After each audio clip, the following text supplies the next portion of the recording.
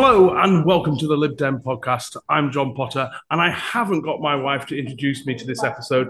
Clearly, she just does not love me enough. But if I did have two daughters, they would also not want me to talk about stopping the boats as much as Richie Sunak does. But we are here in the Midbeds HQ and I'm joined by Jessie Flack. How are you doing, Jessie? I'm all right, thank you. How are you, John? I'm not too bad. Been out canvassing the last few days. It's been really good. But this episode, we're just going to get from yourself, because for those that don't know, Jessie is always front of house. This is 5 by-elections in a row. So have you actually slept since Chesham and Amersham? I think briefly, there was a brief point in about Christmas 21. I had a brief nap. Okay. So what's your main role within the HQ staff? Let's just go through So I look after London. So I'm campaign manager for London. And I look after both Twickenham and Richmond Park.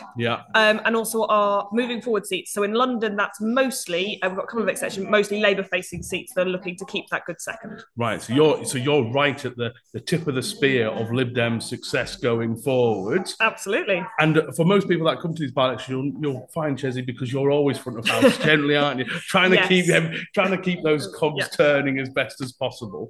But so let's talk about Midbeds, because obviously this is a quite unusual by-election in terms of Labour have turned up and how this feels. I mean, this is a lot bigger challenge than the other by-election we've had, just because of the complexities of the seat. Yeah, so definitely. So like you said, this is by-election number 5. I know what a winning by-election feels like. And you say at front of house, I get those people coming in, telling me how it's feeling on the doorsteps. And I've even just this week noticed a shift. This feels like a winning by-election again. But it's certainly not one yet. Like I said, with Labour trying to sort of cause some problems. We are definitely finding this is a harder fight than the previous 4 that we've managed to win. And fundamentally, the way that we're going to do this one is going to be volume. We need to get more people through the doors, more people knocking on doors, more people delivering leaflets than Labour possibly can to prove that we're the ones that can beat the Conservatives here. And are we getting a little bit of almost... Well, it depends. You can tell me, actually. I mean, Lib Dems... Are we getting a little bit complacent with these by-elections because we've had such historic wins? Is that now a little bit of a fear that actually we think, overturning a huge overturns that we've had in all these seats is really rare? The ones we've done so far have been historic. Yeah, so this would be the largest by-election, largest majority ever overturned in a by-election. The previous largest majority ever turned in a by-election was Tiverton and Honiton last summer. So yes, we do have form. We know what we're doing when it comes to turning over these massive majorities. But none of them have come easy. Anybody that came to Tiverton and Honiton will have known, particularly in the early days, it wasn't a clean sweep. We weren't definitely winning that from the beginning. We were coming from third. It was a different sort of type of campaigning that we had to do there. I think the same is applying here. This isn't a win. This isn't a guaranteed win. It can be, and it can be when we work hard, and it can be when we get enough people. And I do think, we are definitely having people turn up. And HQ's not just saying that. There's kind of a cynicism. Well, HQ's always going to say that. We said that before Tiverton and Honiton, and then we ended up storming it. But actually, there are so many more moving parts in this by-election.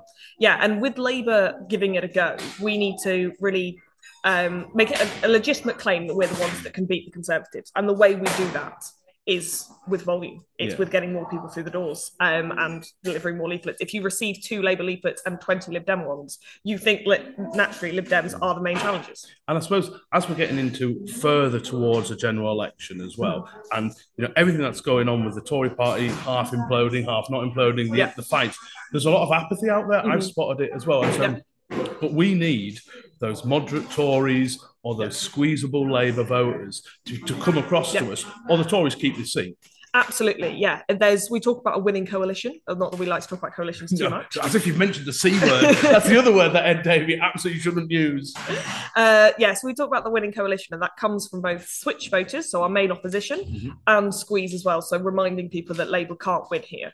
And we need to be able to win both of those votes. Here, we need a significant chunk of Conservatives to come across. We are finding that they are. There is a lot of soft Conservatives who are very unhappy with the Conservative Party at the moment, who want to vote, who would never in a million years vote for Labour, and will come across and vote for us. But we also need those votes to come across from Labour as well. And it's a funny one with those votes, because it's almost like the Lib Dems are almost in the perfect round where we have the anyone but Tory voters. Yeah.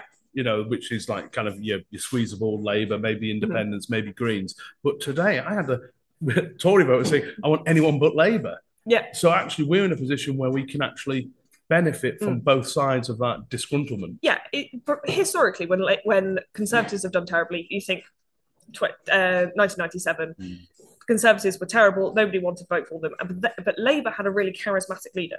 Keir Starmer is not well loved by Labour or Conservative voters. There is not that desire to vote for him because they want him to do well.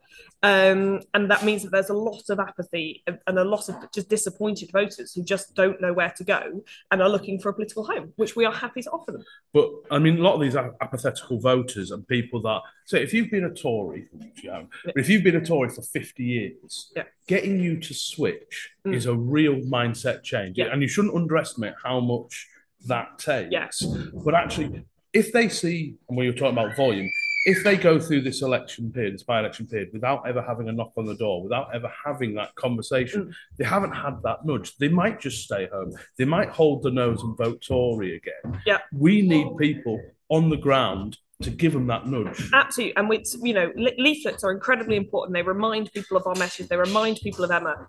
But here it is doorstep conversations. It is having conversations with people one-on-one and explaining to them that we're the ones that can win, and here are all the amazing things that Emma is going to do for Mid Bedfordshire that the Conservatives have frankly failed to do.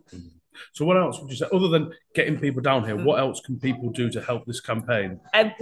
Making phone calls. We've got, if you go to libdems.org.uk/make-calls, that has all of the details of phone banks and maraphones and things, so you can phone people to encourage other people to come down.